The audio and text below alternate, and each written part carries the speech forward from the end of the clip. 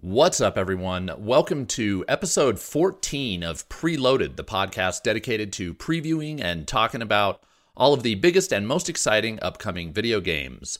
My name is Josh Findrup, and I'm joined, as always, by the other half of Preloaded, Jackson Vanover. How are you doing this week, Jackson?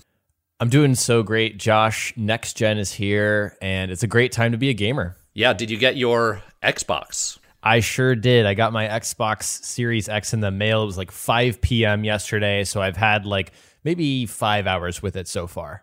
Nice. Yeah, I just got mine this morning. It came a day late. It's Wednesday, by the way, for people listening. That's when we record, and got mine a day late, so I haven't had a chance to hook it up, but it'll be interesting to see how that goes. We will likely be talking about that next week, but this week, we have a bunch of news to talk about. EA came out with some interesting reveals that we're going to discuss, and PlayStation released a slate of releases for 2021, at least potential release windows, so that's very interesting. And we're going to talk about our hands-on impressions, a review discussion, I guess you could call it, of Assassin's Creed Valhalla. We've both had a significant chunk of time with that game, so that'll be very interesting. You want to stick around for all of that. But first, Preloaded posts every Friday on both of our YouTube channels. You can catch it on my YouTube channel, I'm Quest Mode, or over on Jackson's YouTube channel, he's JV, Jayvee. If you prefer to listen, you can catch the audio version over on Apple Podcasts, Google Podcasts, Spotify, and Stitcher. And if you are listening on any of those platforms, we'd love for you to leave a review. That's probably the biggest thing you can do to help us grow our audience as we try to build Preloaded into a thing. And you can write into Preloaded at the email address preloadedpodcast@gmail.com. We welcome all of your feedback and your comments, but we'd also love to get your questions. At the end of every show, we dig into our mailbag and we answer one of the questions that you send in, and we love reading them. We read all of your questions. So again, that's preloadedpodcast@gmail.com. And speaking of questions, we are going to kick things off, as always, with the segment, Who the Hell Are These Guys? This is where Jackson and I answer a question to help you get to know us as gamers, about our gaming preferences and our gaming history and all that stuff. So, Jackson, the question that we are going to answer this week is, what are your gaming guilty pleasures? Or do you have any gaming guilty pleasures? And if so, what are they? So, Josh, the one that comes to mind for me, and this may not even be a guilty pleasure for you, but it is for me, and by you, I mean everyone listening, and Josh included. Mine is looting absolutely everything just on the map. In whatever kind of game I'm playing, if there's looting, I have to go to every single corner and loot everything, even though it's not going to impact my experience at all. It's something that I do and I kind of feel gross about, and I try to not do it, but I just, it's one of those things that I get into a loop with and it's hard to break. So I would say just like looting obsessively is my guilty pleasure. I can definitely relate to that. And along those lines, I don't know if this is something you do. I will break every clay pot or crate or whatever it is in a room that just, even if I know there's nothing in them, I just sometimes get in the habit of just doing that a lot. I've done that in Valhalla quite a bit. Oh, me too. Yeah. So one of my guilty pleasures is, or shames even, you could call it, is just mobile games. I don't play them a lot, but when I get into a mobile game, I find that I just can't put them down. And lately, my guilty pleasure has been, get this, calling this a video game is a stretch. The New York Times crossword puzzle app on my phone has been like just, I'll sit there and play it while my game is loading, and I'll keep playing it even after my game loads, and so it's not a good habit. I just wanted, just as an aside, I just want to say that my girlfriend and I have previously been obsessed with the New York Times crossword puzzle. It is very obsessive.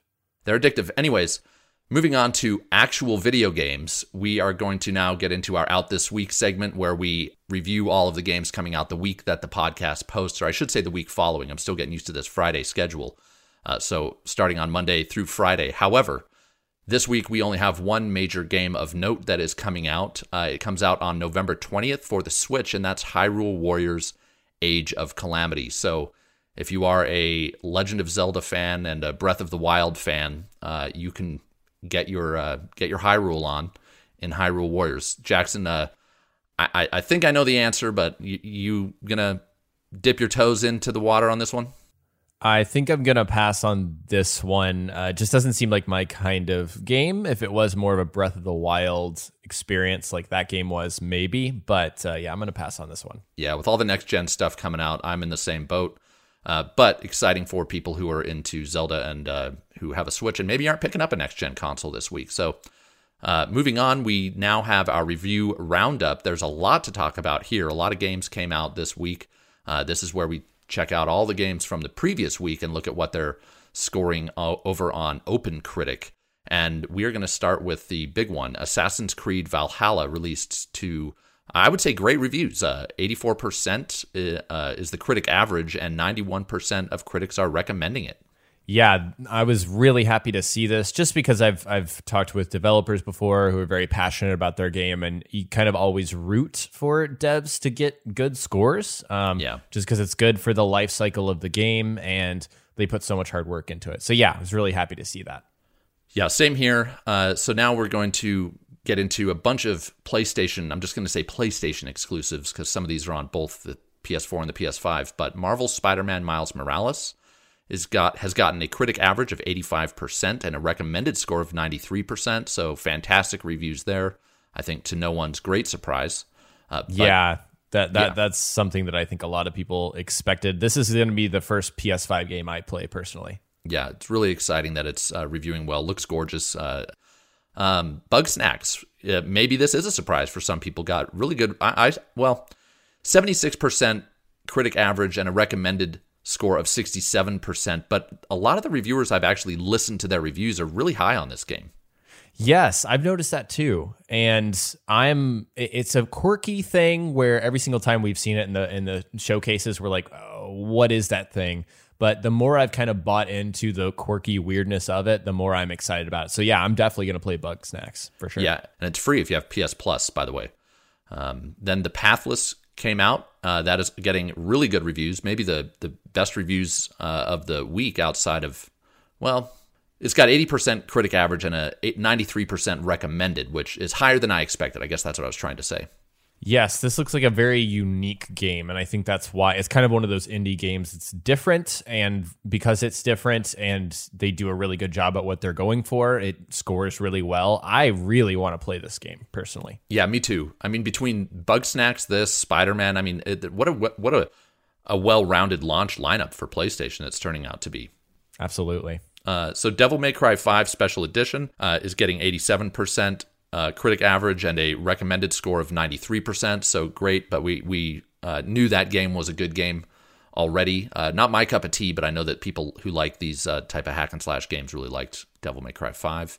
And speaking of hack and slash, Godfall is not doing that great. It has a critic average of 61%, which sounds bad until you see that it has a recommended score of 17%.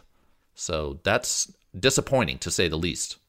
Yeah, this is rough. Godfall's been an emotional roller coaster for me. If you guys listen to the show, I've been up and down, and this is another down. I really want to play it, but if there's so many other games out, why would I play a game that doesn't, perform very well like this? So yeah, I mentioned before the show, I did see one reviewer that seemed to really like it, but I also know that review codes for this just went out pretty recently, so I don't think a lot of people have spent a ton of time with the game. So be interesting to see how this score maybe evolves. Next up is an Xbox exclusive. I think it's also on PC, but Bright Memory. I put this on here just because this kind of got some attention for being a really gorgeous game that's only developed by one guy. It's that first-person shooter that Xbox showed off in their first showcase for the Xbox Series X, but it is unfortunately getting a critic average of 58% and a recommended score of 0. One common theme I saw in all the reviews was this game is so bad it's good. Oh, no. Yeah. That's not a ringing endorsement. No. But I think it is worth noting just because it did get some attention. Then we have the review roundups for both the Series X itself and the PS5. And I thought I would just go through and read an excerpt from some of these reviews for the Series X. Let's see. This is the one I wanted to read. This is from Engadget for the Xbox Series X. And the author here is Devindra Hardawar, who writes, "The Xbox Series X is everything the Xbox One wasn't. It's fast in every way. It handles 4K gaming with ease and it obliterates lengthy load times. It's purely focused on delivering the best gaming experience possible. Instead of being a half-hearted all-in-one entertainment device, the only problem is there aren't many compelling games at launch, which leaves Microsoft a bit flat-footed against the PS5. Still, even without many exclusive games, the Series X will run many existing games just as well as a modern PC, and for many gamers, that's enough. And I will say, without reading all these other reviews, if you want to check this out, by the way, OpenCritic has a really great just roundup of all the reviews that hit the internet for the consoles, and these are all generally very positive. I didn't see anyone give it a bad review.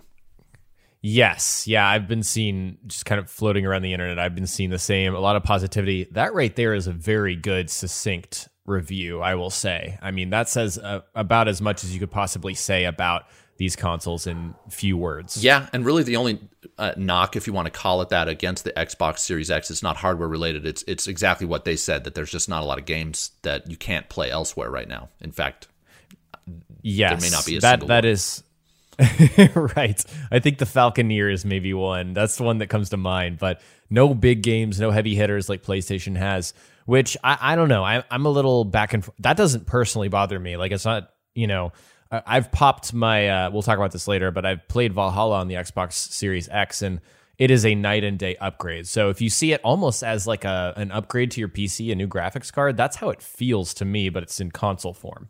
Nice. Yeah, I'm excited to hear more about that at the end of the show.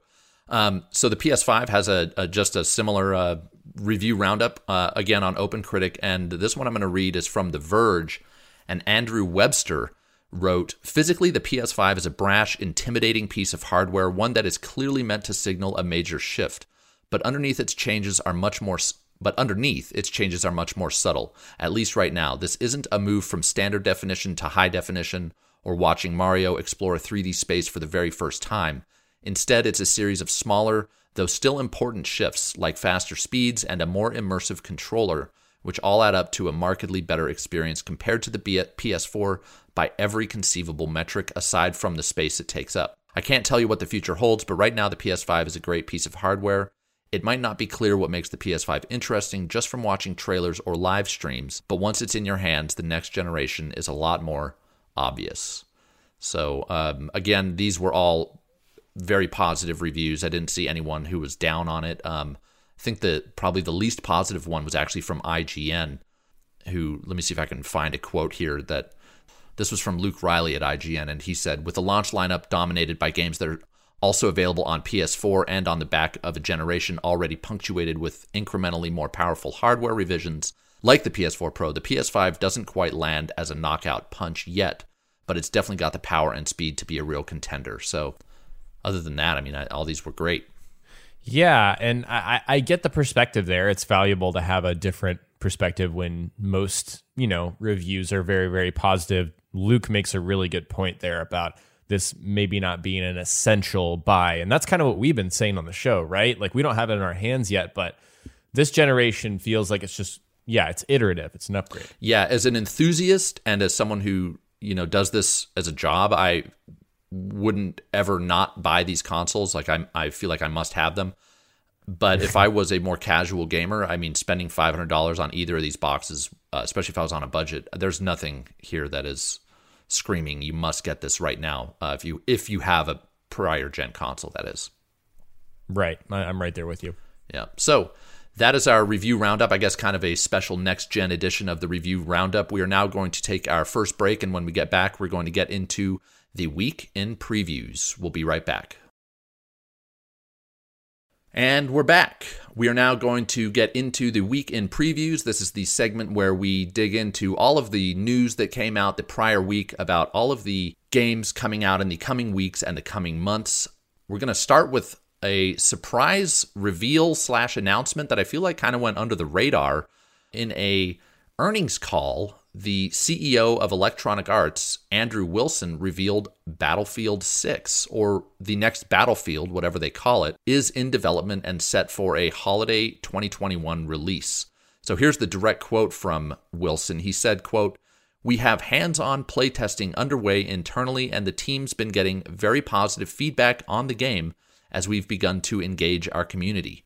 The next Battlefield is set to launch in holiday 2021, and we are excited to share a lot more about the game in the spring. So that'll be fun to look forward to. He also said that the next Battlefield will feature, quote, a never-before-seen scale, and that the technical advancements of the new consoles are allowing the team to deliver on a true next-gen vision for the franchise.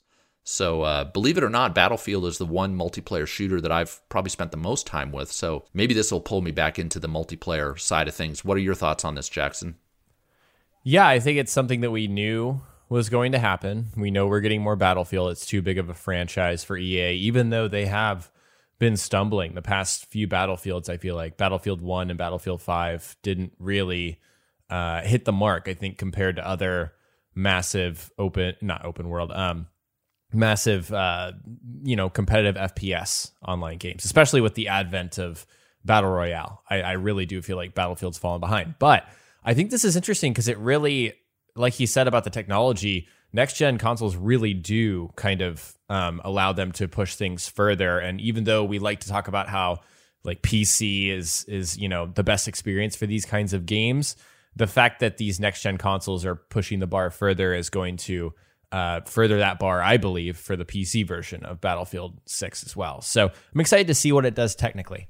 Yeah, so look for more Battlefield 6 or Battlefield, whatever they call it, info in spring of this coming year. So that's exciting. And then along the same lines, or I guess keeping with Electronic Arts, we got a bunch of Mass Effect news finally. And Jackson, you're the Mass Effect guy, so I'm going to let you take these two stories. All right. So Mass Effect Legendary Edition, which is the trilogy remaster, was officially revealed. This was one of the worst kept secrets, I think, in games for the last couple months. I don't know how long it's been. Yeah, but I did call it, though. I did say that this was a real thing. Just want to put that on the record. There we go. On N7 Day, which is the yearly Mass Effect celebration, BioWare and EA officially dated and announced Legendary Edition for spring 2021. So we're going to see this game not too far away now. I would project, just a couple of months away. So we got a BioWare blog post from Casey Hudson, the studio lead over there at BioWare, their main studio. They acknowledge the leak, which I always like how if companies, actually do acknowledge stuff that's going on. It's maybe not perfect. I always appreciate that. But yeah, just some line item things for this. Updated textures, shaders, models, effects, and technical features are coming across all three games. If you guys remember, the original Mass Effect came out, I think, 2007 or 2008. It's an old game. Yeah. So that is the one thing that I'm most looking forward to, is to seeing how they're able to lift up the original game. I've talked about these games before. 2 and 3 are fantastic. You heard me right. I think 3 is fantastic. But 1 is my personal favorite because that's where I found the series. But sorry, were you going to say something, Josh? Well, I was just going to say they even acknowledged a little while ago, or it was found out by someone, that the reason that this game didn't come out sooner was because they weren't satisfied with how the first one was looking and they wanted to really give it a facelift. Right. That's right. I think we reported that here on the show as well. So I'm glad to hear that they're doing that, and I want to see how they're able to bring that game up to par. But one of the other line item things is higher resolution. We expect that, so 4K Ultra HD. And then another thing to consider, this includes all single-player base content and DLC, plus promo weapons, armor packs. Like, this is an era of video games where you had to go to Best Buy or GameStop or another retailer to get specific weapon packs. Like, you couldn't get them any other way. So it'll be cool to kind of have that all in one place and see how it looks on current-gen consoles. Yeah, so I heard some people were a little disappointed. Some people who I listened to were disappointed that this isn't more than just like, or they seem to think that this was like an up-res, despite what we just said about the first game. Is that the impression you're getting, is that this is maybe like the bare minimum that they could do for a remake? Or I'm not a remake, but a remaster? Yeah, I think it's tough to judge right now. I think that when you don't have all the details, it's very easy to say that it's just a facelift. That report about Mass Effect 1 is very encouraging, though, because they saw that it wasn't in a place to release, and so they didn't release it. And I think that we have enough remasters to know that this, like, EA has seen enough remasters out in this space to know the difference between what's good and what's bad. I don't think it's been a while, I think, that we've seen a bad remaster. I think Kingdoms of Amalur was the last one where people were kind of critical of it. So I think companies have learned their lesson, and you have to just hope that EA is going to as well. And also, this is very clearly a remaster, in my opinion. It's not a remake, and so, like you said, some people are disappointed by that, but at least we know for sure from EA, like, this is a remaster. This is not like a Resident Evil 2, Resident Evil 3 situation. Yeah. Well, that's exciting. And then Mass Effect, whatever the next Mass Effect news is. Again, I'm not going to step on your toes here. I'll let you do this one as well. Okay, I've got this. So obviously we know Andromeda came out, and it wasn't a home run, to be nice about it, I guess you could say. The next Mass Effect was officially announced to be in development in that same blog post. So this is a direct quote from Casey Hudson. A veteran team has been hard at work envisioning the next chapter of the Mass Effect universe. We are in early stages on the project and can't say anything more just yet, but we're looking forward to sharing our vision for where we'll be going next. And then they gave us a little teaser image that really, I don't think says anything concrete. But in my mind, I'm just wondering, is this a sequel to Andromeda? Even though it was sort of memed into oblivion, are they going to still go forward with those characters in that story? Or is this completely new? I think they could go a lot of different directions with this game. Yeah, I mean, it's exciting. I didn't play Andromeda. I mean, the only Mass Effect game I've played is Mass Effect 2, and I did really, really like it. But I love the idea behind the story of Mass Effect Andromeda. I'm familiar with the story, like, going to a whole new galaxy and all that. So I'm not going to complain either way. If it's a good game, it's a good game. Yes, I won't either. I'm rooting for BioWare. I want them to find some more success. They've had a couple L's in the last few years. And just to kind of speculate a little bit more, I'm curious whether they're going to stick with the open world like they shifted to with Andromeda, or if they're going to go back to the very action third-person shooter pretty much focus like they had with the original trilogy.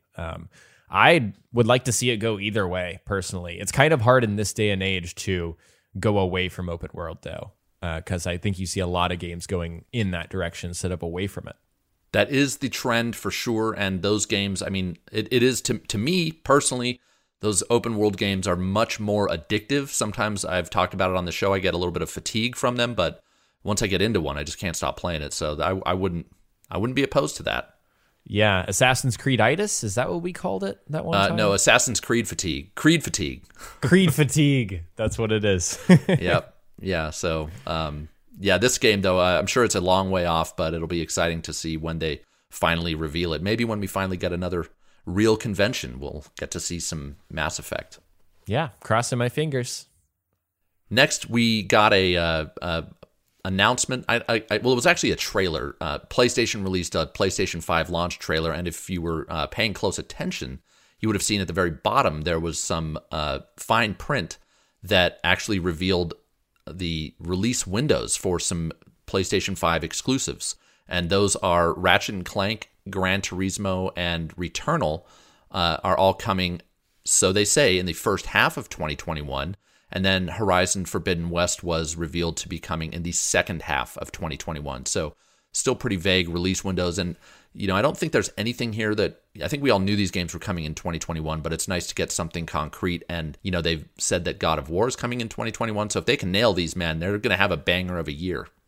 Absolutely. Like, 2020 has been a pretty great year. I think a lot of people can agree with that. But if all of this happens and we don't get further delays, and I don't know, is it fair to lump Cyberpunk into next year since it's already coming out at the end of this year? I mean, it just feels like the end of this year, through the end of 2021 is going to be insane for games. Yeah, this, and then Halo, if that manages to turn around. Well, I don't know if I should say turn around yet, but if that manages to be what they want it to be, that's going to be another one. Yeah, 2021 is looking to be good with COVID. I made a video on my channel last year that was the top 35 games coming out in 2020, and then COVID happened, and half of those games, didn't come out when people thought they were. So I feel like 2021 is going to be the benefactor of that unfortunate situation. Yeah, I think so too. Are you getting comments on that video like, "Hey, man, these got delayed"? No, I didn't. I mean, I haven't looked at it in a long time. It really it's severely underperformed. I think that video for whatever reason people didn't watch it. But no, I didn't notice that. Gotcha. I think everybody understands, the global situation we're in. Right. And I did want to add one thing to this little story. Do you think that this is kind of not the smartest thing to say, like for PlayStation to come out and say that 2021 is going to be amazing? Like, does that make people less excited for the launch of the PS5? Or do you think that just bolsters their excitement to grab it at a later date when they can? I think if the games they're releasing for the launch review well, which it appears they are, we haven't seen anything for Demon's Souls yet or Sackboy, but if they review well, I think that they're in the clear. That this only would bolster. That means that people will have plenty to play right now, and this will give them a lot to look forward to. And I think that Sony, in my opinion, has been relentless going up against Microsoft. Like they are not messing around, cutting them any slack. Yeah, and so I think that's what they're doing here. They're just, despite the fact that they might have the upper hand already, they're just going all out, saying, "Here's what you can look forward to. We've got a ton of games. You can't play them anywhere else. Buy a PlayStation 5, even though you probably won't be able to find one in stores for a good 3 or 4 months." Yes, Sony absolutely came to play, and so far it looks like they're doing a great job. Yeah, and that's not to say that Xbox is going to, I think Xbox is going to do fine. I mean, right now, scalpers are already selling those things for like twice the price on eBay, so it's hard to find a Series X as well. But yeah, Sony is really going to sock it to Microsoft in the exclusives department if they can, and it appears that they might be doing it. Yep, a little bit of an early lead. Yeah. So speaking of exclusives, for Microsoft, anyways, there was a delay on that front. The Medium got delayed until February, and the team behind this game, I didn't realize, is called Bloober Team. That name just kind of cracks me up. But anyway, that studio released a statement. I'm not sure if this was on Twitter where it was released, but anyway, it said in part, quote, "It wasn't an easy choice to make, but one made due to the COVID-19 situation in Poland, as well as the current schedule of other games on the market." And gosh, I don't know if I put the exact date in here, but it is slated now for February. I actually want to look that up real quick. Okay, while you're looking that up, I'll just comment on this. Guys, we don't want to get too heavy into what's happening in the world right now, but do not be surprised by more delays. I'm not talking about like launch games. Like these are set in stone. What's coming out right now is set in stone. But like that PlayStation 5 slate that they just said is coming out early 2021, don't be surprised if stuff gets delayed. That's what I would say. Just be cautious about that. Yeah, I think those are wise words. And this is my bad. It's actually delayed until January 28th, 2021. Okay. So it's not February. It's January 28th. So not a huge delay, but I think this is very smart. I think I've actually never even seen a company acknowledge that they delayed a game because, they're basically saying Cyberpunk is coming out on the day that we were going to launch. That I don't know if I mentioned that, but their initial release date was December 10th, and now Cyberpunk is coming out. And they said in that statement that part of the reason was the current schedule of other games on the market. So they're basically like, yeah, we're not going to get crushed by Cyberpunk. We're going to move out of their way. Yeah, I just tuned that out because I was focused on the other reason they said there. That is an excellent catch, and I love the honesty. I always like the honesty. Yeah, me too. Speaking of December 10th, the Cyberpunk release date, CDPR did come out and kind of doubled down on their commitment to release the game on December 10th. This is after some rumors swirled. I think what happened was their Twitter account kind of briefly removed the December 10th release date from their header or something like that, and then people started talking. Well, CDPR came out and said, quote, "As a rule, we don't comment on rumors or speculation, but I will confirm," I'm not sure, this is just a representative, said, "I will confirm we were just taking time to update all of our assets to reflect the new launch date of December 10th. So yeah, it took me a while to get through that, but they apparently are not budging. However, take it with a grain of salt if you are still have a bad taste in your mouth from the previous delay. Yeah, and so yes, definitely stay cautionary, like Josh said. I wanted to add a little bit on to this story. I actually read as well that the reason that the CDPR employees didn't know that the game was being delayed to December 10th in the first place was like some insider trading stuff because the company is public. So they didn't want to let that be known and then, give their employees a chance to sell off some stock or something. I was going to say, sure enough, their stock did tank right after they made that announcement. I don't know if you saw that. It went down like 25%. Yeah, that's a big hit. And the reason is you want to get your games out before Black Friday. That is just how it works in the world. So the fact that it's coming out in this release schedule, normally games don't come out after Black Friday because all of the Christmas shopping has mostly happened by that point. So still, I don't think this game is going to do poorly because of that release date. No, this game could release like on any day of the year, any of those 365 days, and it would just destroy sales records. I think it will. Yeah, I expect it to as well. Even with all of this controversy, even after everything, I think we'll get a pretty awesome game, and I think it'll perform well. Yep. Yeah. So December 10th, it's actually, as of today, that's a month away almost to the day. So very exciting that we get to finally play Cyberpunk. So next up, the last story on our weekend previews segment, Phil Spencer gave an interview to GameSpot. Gosh, I've done that many times.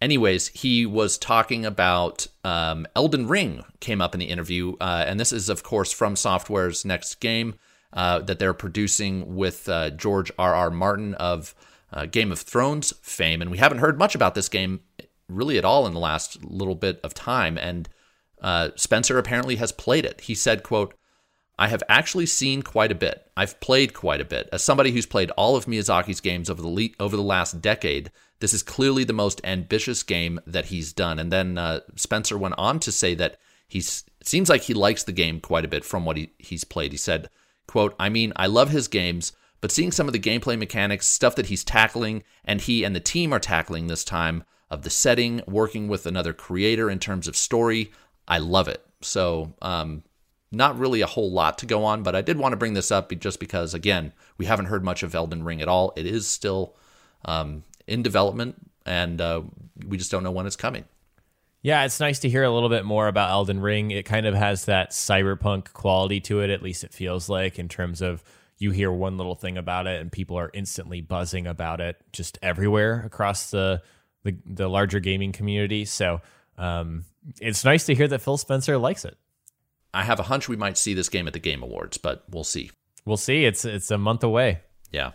So that is it for the week in previews. We are now going to get into our deep dive discussion. And this week, Jackson and I got to play Assassin's Creed Valhalla by the time this podcast comes out. In fact, even as of today, many of you are playing it, but we have spent a significant amount of time, and we're going to talk about just what we think about it. Jackson, I'm just going to, before I say what I think of the game, I'd love to hear your impressions. Awesome. So I've played probably closer to 30 hours of the game now. Wow. And I would have played more. I'm curious, just before I go on, how much have you played, Josh? I'm at 36 hours, but about 10 of that is just me goofing around to get footage for my videos and things. Okay. So I'd say I'm probably around 25 hours into the actual campaign. Gotcha. Yeah, mine's a mix of goofing around and actually playing through. I'm actually not that far in the main story, so that kind of gives you a little glimpse into how much you can just spend exploring this game. It's a really, really pretty game that you can get lost in, and I think that most of all, my main takeaway with Valhalla is that it delivers on pretty much everything that Ubisoft was promising, almost to the letter. I think that it really does deliver the Viking experience. We don't have a lot of Viking games. I mean, you could look at God of War, but it's hard to say that that's a Viking game. It takes place in a Norse setting, but you are playing as a Viking. The culture, the time period, everything is steeped in that. And I think even more so than Odyssey or Origins made you feel like a Greek, mercenary, or Origins, gosh, I'm blanking on what he was, a Medjay. You feel like a Viking in this game. So I think they really, really pulled that off. I think they also managed to bring back elements from previous games that work well. I think you could nitpick and say that this game could be more assassin-y. I think that's definitely a nitpick that exists, and for a lot of people, it might lessen what they think about the entire experience. But more than anything, this feels like the best open world Assassin's Creed game to me. And I know that's maybe a lot to say because, Origins and Odyssey, I haven't played the entirety of Valhalla, so I can't compare. But it feels like they really nailed the formula. It's just such a refinement of this new breed of Assassin's Creed. And I'm curious that was a lot of talking. What do you think, Josh? Well, I've had a great time with the game. I think it's fair to say that I do love this game. I still like Odyssey better, but that's not to say that I don't like Valhalla. So what the most interesting change between the two to me is how like Valhalla it's still massive, but it's kind of peppered with these smaller bite-sized side activities, which are really they don't detract, at least they haven't detracted me from the main story, even though I'll spend like hours doing them. I feel like at any point in time, I could go back to the main story because whether it's one of the mysteries or you're tracking down one of the artifacts in the game or you're looking for a wealth item, all that stuff, which is all the side content, just doesn't take very much time. So that's it almost makes it feel a little Breath of the Wild-y in that sense. That's a great way of putting it, Josh. You kind of made a light bulb pop in my brain. I really do like the side content in this game because it doesn't yank your focus away from the main story. That's a really good point because it doesn't take up like a quest log spot. You're not, kind of taking on this very long thing. World events are usually wrapped up in about 10 minutes from my experience. Yeah, if that. I mean, some of them are I feel like even shorter than that. And so that's really interesting. The main story, though, right now, as I am now, I haven't gotten hooked into it. I don't really know what it's leading up to, and it could be because, like you said, I've actually spent a lot of time on the side content, and maybe I'm just not that far into the story. So I do like, though, how it's structured. How you go to your what is the table called? The Alliance map. Alliance map, yeah. You go to your Alliance map, and you choose kind of a story path that you want to take, a story arc, and then you leave, and it's really one. I think they even outlined this before the game came out, how you have these individual story arcs that take you out into the world and then bring you back to your Alliance map.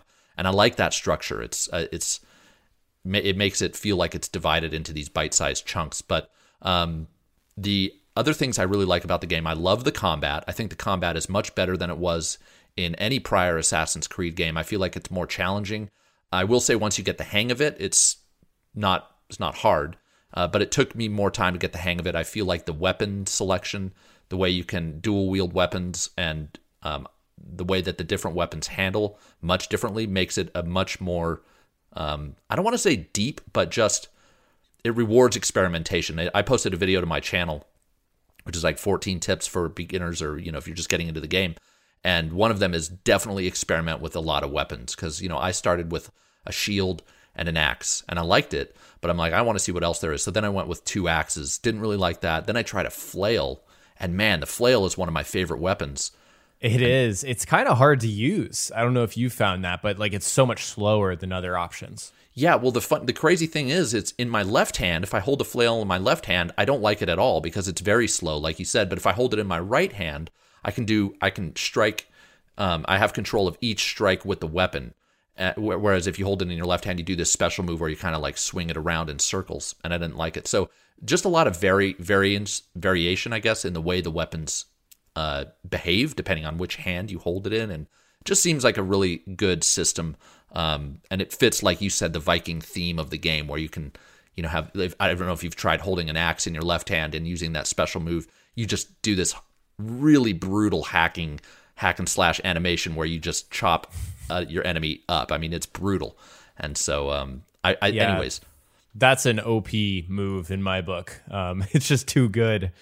But yes, I love what you said about combat, and I'm right there with you. I just keep experimenting, and I think rather than a game that forces you to experiment, like I kind of was hoping it would be, it's more of a game that requires that you experiment with it in order to get the most out of it. So I'm right there with you. I think that you should experiment as much as possible to get as much out of it. I wanted to ask you, have you tried stealth very much in this game? Have I tried what? Stealth.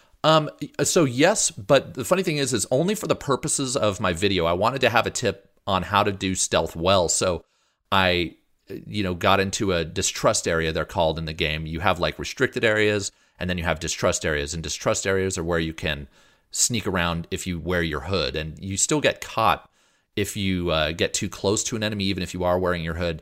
I'm actually a little disappointed with how the stealth works, because what I found was that the tools they give you, the monks that you can blend in with, or the tables or the benches that you can sit at, or even the drunks that you can hail, none of that was as effective as just getting my Raven and using my Raven distraction ability and summoning him down to distract an enemy and then sneaking past. Or I found that Wolf, the man's best friend ability, which I saw you got as well, I think.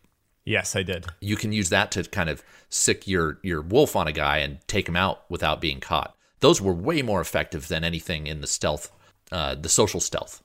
That's I haven't tried those things, and that's some really creative thinking, I want to say, on your part to try that stuff to see if it's more effective. That's a great point. I haven't been to a big enough city yet to truly dive into social stealth. Although I will say that it makes me feel like the older games, being able to, being in a place that makes you feel like, oh no, I need to be very careful. That's not something we've had in previous games. Now you were in like restricted zones; those have always been a thing, right? But the element of, oh, I might be able to sneak past if they see me, I can still get away. That hasn't been there, and that's what classic social stealth felt like.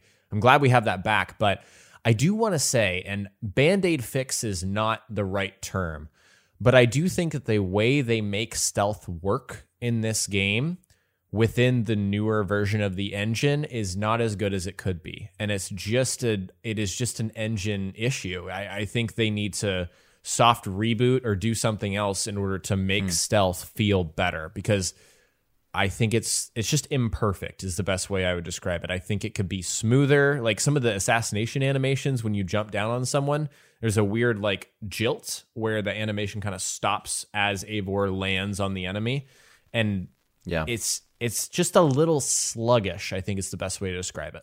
Yeah, I also think the environments, I'm not sure that they're the best for stealth. Like, we're going to get into this later when we talk about what we've been playing, but I've been playing a little bit more of Watch Dogs as well. And that game has so many like vertical areas that you can lean up against for cover. And I don't get that, Assassin's Creed being in a more like natural and broken down setting. It just doesn't feel like there's as many opportunities environmentally for stealth. Yes, and for parkour. At least I've found it's a little hard. I mean, there's plenty of parkour. I'm actually surprised by how much parkour there is, but just like you said, the environment doesn't lend itself that well. And this is coming from someone who hasn't been to Jorvik or London or Winchester, which are the three biggest cities in the game. So could be wrong there, but that's just my experience so far. Yeah, and London, I won't spoil it for you or anyone, but London did not look like I expected when I finally got there. It's way different than I thought it was going to look. I'm excited. But it is a big city. Awesome. Yeah. So just another part of the game that it totally met my expectations, and it's basically exactly how I experienced it in the demo that I got to play, the exploration, just how everything is, you really have to, I don't know if you really have to work for it, but you have to put some effort in if you want to find like all the wealth opportunities and even the they're not called secrets anymore, the artifacts. Those things are they're well hidden. They are. They managed to implement enough mechanics to hide them, like walls you might have to break down, or cave entrances that you might have to find, or whatnot, ladders that you have to fire at to lower them. I don't know if that makes sense, but there are enough mechanics that make those exploration elements interesting. At least 35 hours into the game, I'm not tired of digging up buried treasure, basically. Me neither. And I think that's a testament to just the design of those environmental puzzles. Just as from a macro level, I think it was smart to do it the way that they did. You have to give a little bit of effort every single time to get, to what you're looking for. It's not just going to the icon and grabbing the thing. So I really appreciate that. And I wanted to go back to what you said about the Alliance map earlier with regards to exploration and side content. I think that there's just so much more cohesion with the game. Like we were saying earlier with exploration, it feels like you're actually just going out and exploring. You're not checking off boxes. You're not just going to map icons. You are going out and exploring, doing a little thing, getting a reward from it. You get that dopamine hit, but you're still in the main storyline. You still feel like you're part of whatever quest arc you're in. And I think just the narrative structure of this game is probably its strongest point for me. I think it's stronger than Origins or Odyssey, personally. Yeah, and outside the structure, just the writing and the acting, I feel like is the best I've seen in a Assassin's Creed game. I mean, I liked kind of the lightheartedness of Odyssey, but this is a much more serious tone. There is humor in it, don't get me wrong, but it's a very dark story from what I can tell so far, what little I've seen of the main story. And yeah, that's one of my favorite parts of the game, I think. Yes, mine too. And the world events, I don't know how many world events you've done, but most of the ones I've done, it could just be the ones I've done, are light. Like, I will go help some children with a problem they have. I'll talk to an old Norseman who's been abandoned by his crew and talk about his songs. Like, they're very light, and a lot of them don't even have combat to them, which is kind of refreshing to me. Yeah, they have been very creative. So there's a lot of different types of world events, but you're talking about like the ones that involve like NPCs that you have to like help out or solve something for them, right? Yes, the world events, like the Norse symbol, it looks like a triangle. Right, yeah. So there's, I mean, yeah, I found one in Norway where I had to like, I found a guy sleepwalking and I had to follow him and wake him up. And did that one, yeah. There was a really, I will say it was dark, but it was still humorous, even though it was brutal. I found a guy with an axe lodged into his head. Did you get to that one? I did. Yeah, and that one was just brutal, but at the same time kind of funny. So yeah, those are entertaining. I'm also, it took me like 20 hours to figure out that not all world events are those little brief storylines. There's also the symbols that you have to align on those ruins that you find. Like, that's a world event. Or finding these they're called like treasures of Britain that you find underground. Like, there's a bunch of different types of world events. So if you are playing the game and you don't want to interact with these people, but you want to do like more treasure hunt type of things, just explore all the blue dots on the map. It'll pay off. Yeah, blue dots mysteries represent big buckets of things you can do. Another one is the fallen Drengir, Ragnar Lothbrok's warriors that are still there even after he was killed. Those play out like boss fights. You have Daughters of Lyrian. There's a lot of different things that fall into those mysteries. So yeah. I did want to ask, how do you like the skill upgrade system, or like the character progression of the game? I like it. I have one gripe though, and this was not in the preview, and I assume just because that wasn't a finished version. It's a little annoying to make progress and just check out what's behind the clouded portion, like the fog of war, if you will. It's annoying to make progress, and then when you reset it, the game clouds it again. Like, if I already know what's there, what is the point? Like, it's just irritating to me. I agree. That actually was going to be one of my tips. Like, just spend your skill points to get out into the clouds or get into the fog of war and unveil it. But then I realized that it just gets covered back up when you come back to it. So that is annoying. Yeah, and I like the general idea, though. I actually like a lot of the skills that you can get. Some of them are a little too quality of lifey for me. For example, like auto loot is just kind of like, that doesn't feel like a skill to me. But then you have things like Assassin's Cantrip or something like that, where you can parry and throw down a smoke bomb. Like, that fundamentally changes play style. So I generally like the way it works. Yeah, I found, like, similar to abilities as well, I found like 2 or 3 skills that I love and use all the time, even though skills, I guess, are passive. But and then I have like one ability that I use all the time, and the rest are just kind of like on the periphery for me. Right. So I kind of wish some of the abilities were a bit more effective. Like the Dive of the Valkyries, to me, that's like, I use it in every fight, but I haven't found any other abilities that I actually should ask you. Any that you would recommend? Oh, you need to get Harpoon. That is one of the best abilities, especially if you're going to fight zealots. If you guys are listening to this and you watched my stream today, Viking Harpoon is easily the best ability in the melee tree, in my opinion. Yeah, I mean, let's see. I don't love Throwing Axe Fury. I'm trying to think. Like, Rage of Helheim is there. Russian Bash is pretty good. Yeah, Russian Bash, I found Rage of Helheim. I do not like that. I just couldn't get the hang of it. Yeah, you have to get like a rhythm to it, but it gets kind of repetitive. Like I don't want to use that in every fight. It feels like a press this button to win because it kills anyone that you use it on.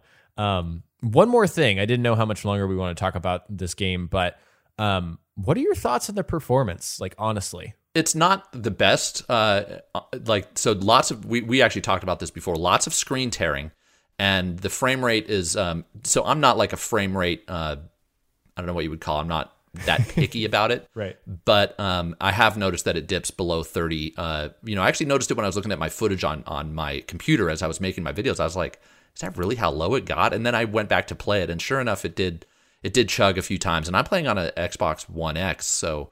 Until you play it on a next-gen console or a PC, that's as good as you're going to get. So that's a bit disappointing. That said, when it runs smoothly, this game is absolutely gorgeous. It is. It's a very pretty game. In my review, I said it's a little long in the tooth for this for previous gen. I do think it's a little kind of like Grand Theft Auto 5 on the Xbox 360. I don't know if you remember that. Yeah. It chugs a little. It's still beautiful. Like it looks great. And I've actually played it enough on the Series X to tell you the difference. Like the frame rate makes such a difference for me, and I am a stickler for frame rate. But also the 4K is just, oh my gosh, a huge game changer for me. But there's still screen tearing on the Series X version.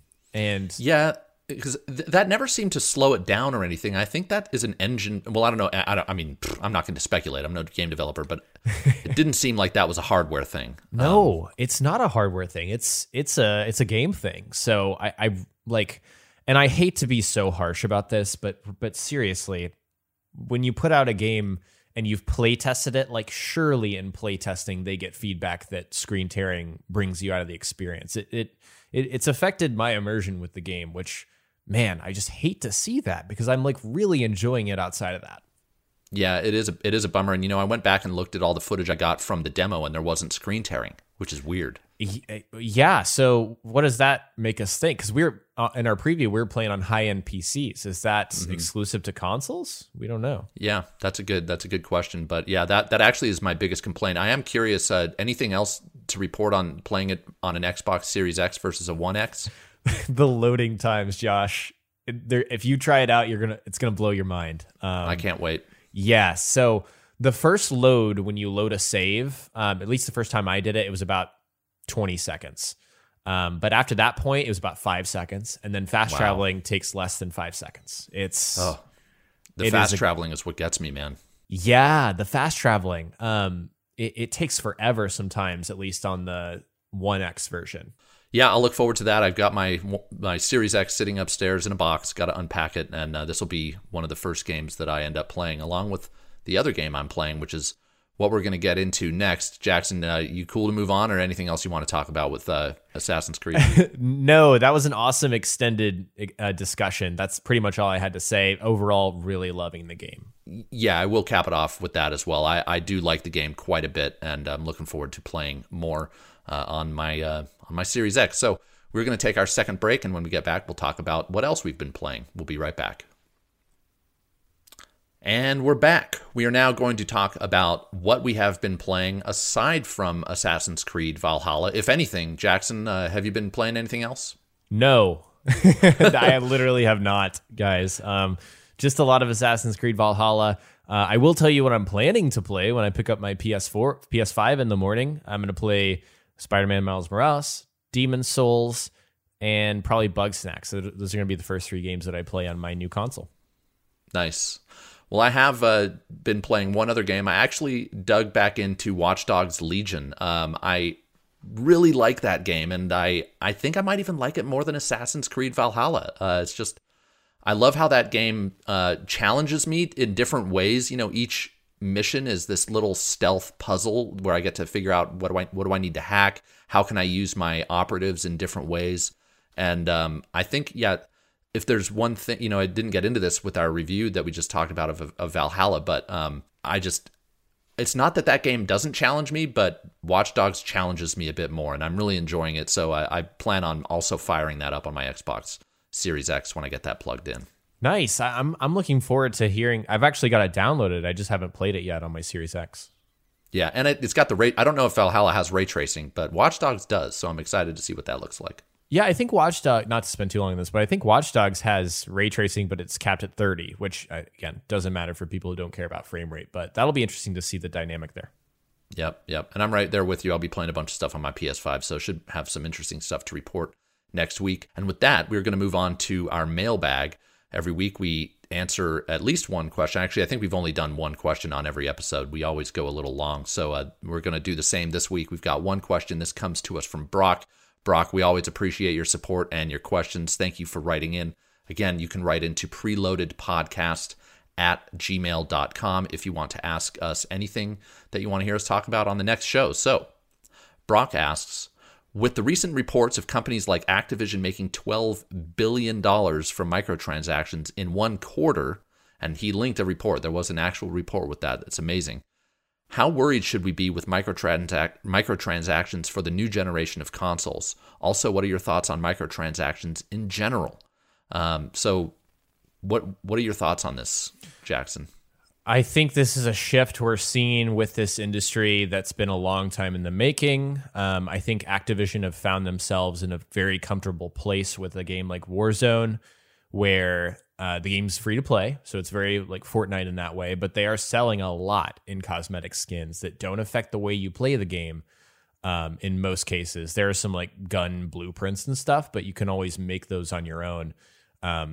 So what I'm trying to say is that they've really positioned themselves well to capitalize on this recent trend where gamers are willing to pay extra for things that don't affect the competitive balance. And it may be that, Activision doesn't need to make more money. I totally realize that they make plenty of money, but I am not bothered by them offering, cosmetic options for people. I'm not bothered by Ubisoft having a store in their game. I know a lot of people have been spamming me about like, what's the MTX in Valhalla, so I can make fun of it. Like, I don't care. There's not even XP boosters in Valhalla, for example. So to put a cap on this, they don't bother me unless they affect the competitive balance. And since they really haven't lately, this doesn't bother me at all. Yeah.